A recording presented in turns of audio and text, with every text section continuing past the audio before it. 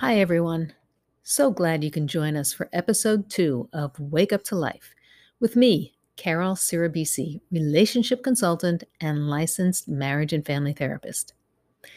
In this episode, let's talk about how we might handle the way the world is changing in the healthiest way we possibly can, in a way that could help us to grow into the richness of our lives rather than getting stuck in the misery of fear. As a psychotherapist, I meet with people all week long to talk about them.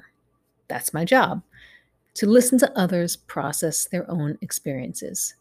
Rarely is it about me, which is how it should be. Yet, lately, a lot of people have been checking in with me. How are you, Carol? How are you handling the craziness of the world we're living in right now? And how do you handle listening to and hearing about other people's stress and emotions about COVID and the world without having it bring you down? You might think that this is a burden, but actually, it's quite the opposite. Honestly, it's helpful for me to hear about all the challenging things that are going on for people because it helps me to remember we are not alone. We are all being challenged right now. It's not just me, and it's not just you. We may have different circumstances, certainly we do, but no one is immune to discomfort right now. For you, it may be that you're struggling to keep your business afloat, or your relationship is being pushed to its limits.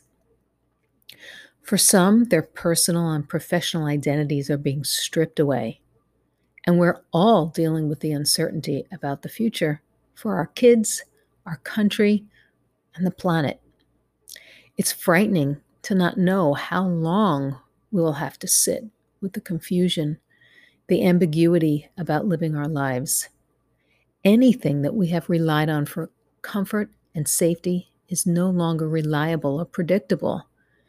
What once was familiar cannot be counted on any longer.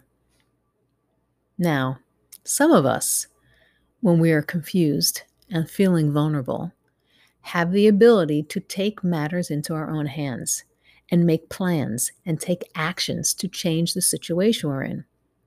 Yet, even those of us who are typically action takers are finding ourselves stuck. It's not always clear what our plans should be or what actions we need to take. It's not unusual when we're unsure of the next step that we look to leaders to guide us, to show us the way, to model how we should be responding. Think about it.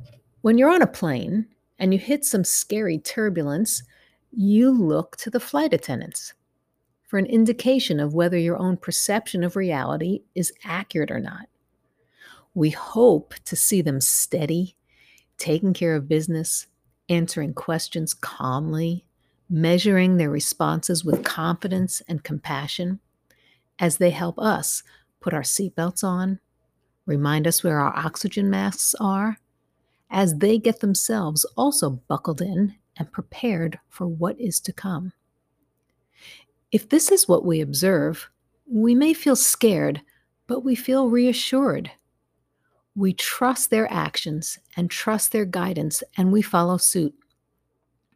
We stay calm, we put on our seatbelts and adjust our O2 masks and ride out whatever is coming our way. At this moment in time, however, it's as if we've heard an explosion, felt some turbulence, smelled some smoke, and are looking over to the flight attendants for guidance and reassurance, and they're nowhere to be found. All we see are other terrified passengers in their varying states of reality. Some are panicking out of control, running around looking for the flight attendant to tell them what to do. Where are the flight attendants? What's going on? I don't know what to do. Some may be grabbing at other people's oxygen masks because they believe the one they have won't be enough. Pulling at other people's seatbelts, terrified that theirs is not working properly. Some are in denial that the plane is going down, ignoring the smoke. Their headphones are in, listening to music, or they're working on their laptop, or even trying to engage the passenger sitting next to them in a conversation. And then there are others who recognize that something serious is happening. They accept reality. They accept that there was an explosion and the plane is going down. So they make sure their seatbelt is fastened. They pull down and adjust their oxygen mask. They look around to see if others need help, and then they help them. They know all of this because it's inside of them. They've heard this before. They tap into the knowledge they already have, and then they breathe. They plug in to their higher self, their higher power, their knowledge that although they cannot control the situation, they can choose how they will experience these extreme circumstances they are being faced with. I imagine that we all aspire to be this last passenger. So the first step, once we recognize the danger, is to accept reality. Yet, how can we be realistic about our situation when the information we're receiving from the experts and our leaders is conflicted and confusing? We're hearing so many voices saying so many different things. They're so loud. Voices of politicians, of scientists, of experts, of the media, of our neighbors. Whose voice should you listen to? There is another voice. It's the quiet one. It's yours. Use your intuition. Trust what you know in your gut, in your heart, in your soul. This is a time now more than ever to honor your own inner voice. Take whatever information truly resonates for you, absorb it, digest it, and then take whatever precautions you need in order to feel safe. It doesn't matter what the passenger next to you is doing. This is your life. Your experience is yours alone. This is you putting your oxygen mask on. When you feel solid, then reach out to others. And that may mean reaching out to loved ones and trusted others to allow for the fear and the sadness in each of you to flow, to not pretend, to accept reality and let the feelings flow. Your ego may try to protect you from the depth of your feelings. It may keep you guarded and strong, but your soul needs to breathe, to live fully. And the walls of denial and compartmentalization, when overused, can snuff out the flames of your life. Remember, your sadness and your fear are healthy responses to loss and uncertainty. They are natural aspects of your essence. And always remember that whether others are available to sit with you or not, on a deeper level, you are not alone. You are connected to everyone and everything, and the universe and life itself. Years ago, I used to travel a lot. I lived in San Francisco, and I'd fly to visit my family in New York all the time, no problems. After my daughter was born, however, getting on a plane took on a very different meaning for me. Suddenly, The fragility of human life became crystal clear to me, and I became fearful in a way I had never been before. Taking off and landing, which used to be exhilarating to me, turned into moments of absolute terror. And flying through what pilots euphemistically call bumpy air created waves of panic I was unfamiliar with.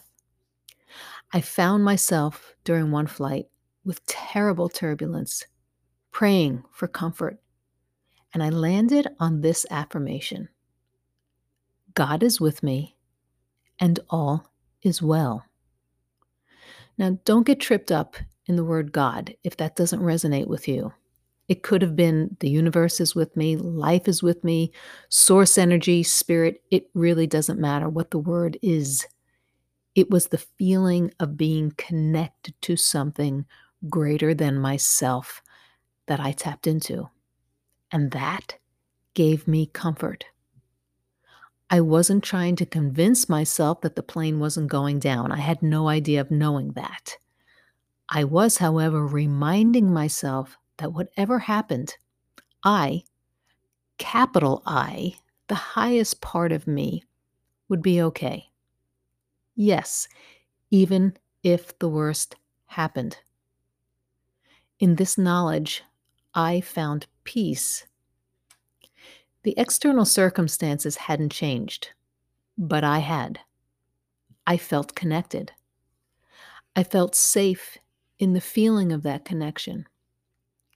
I became still.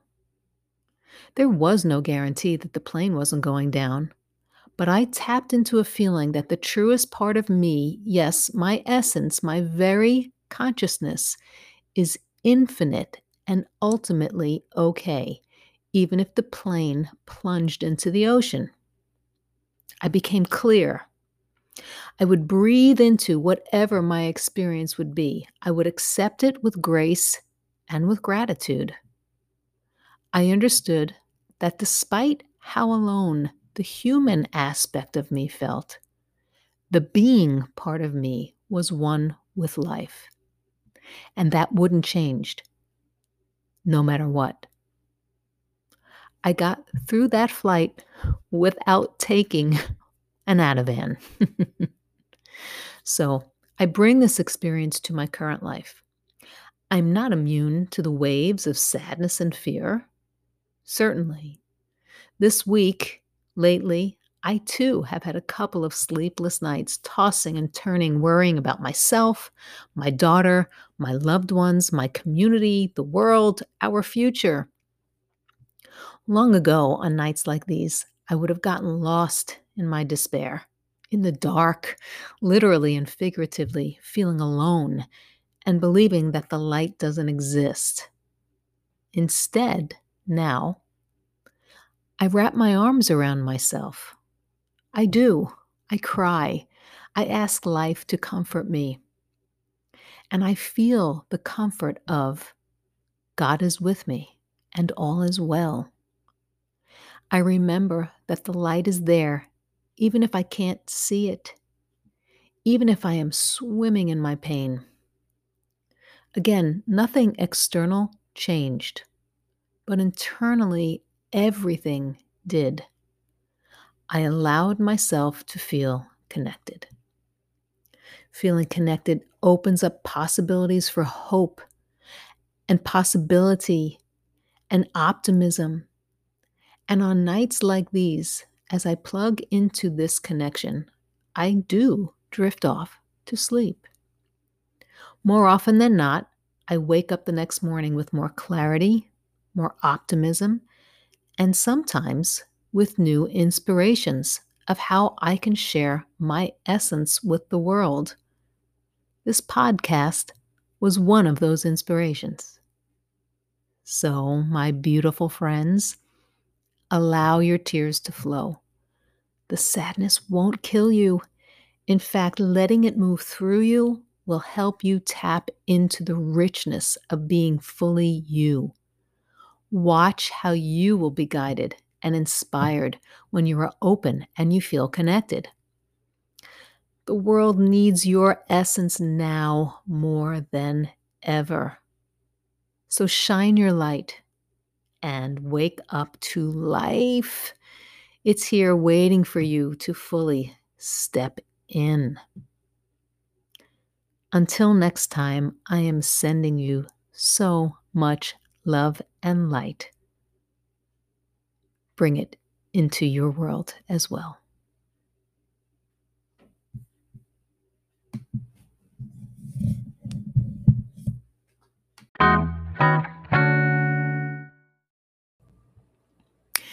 If you would like to have your questions answered by me personally, you can record a voice memo and email it to me at info@consciouschoices.net.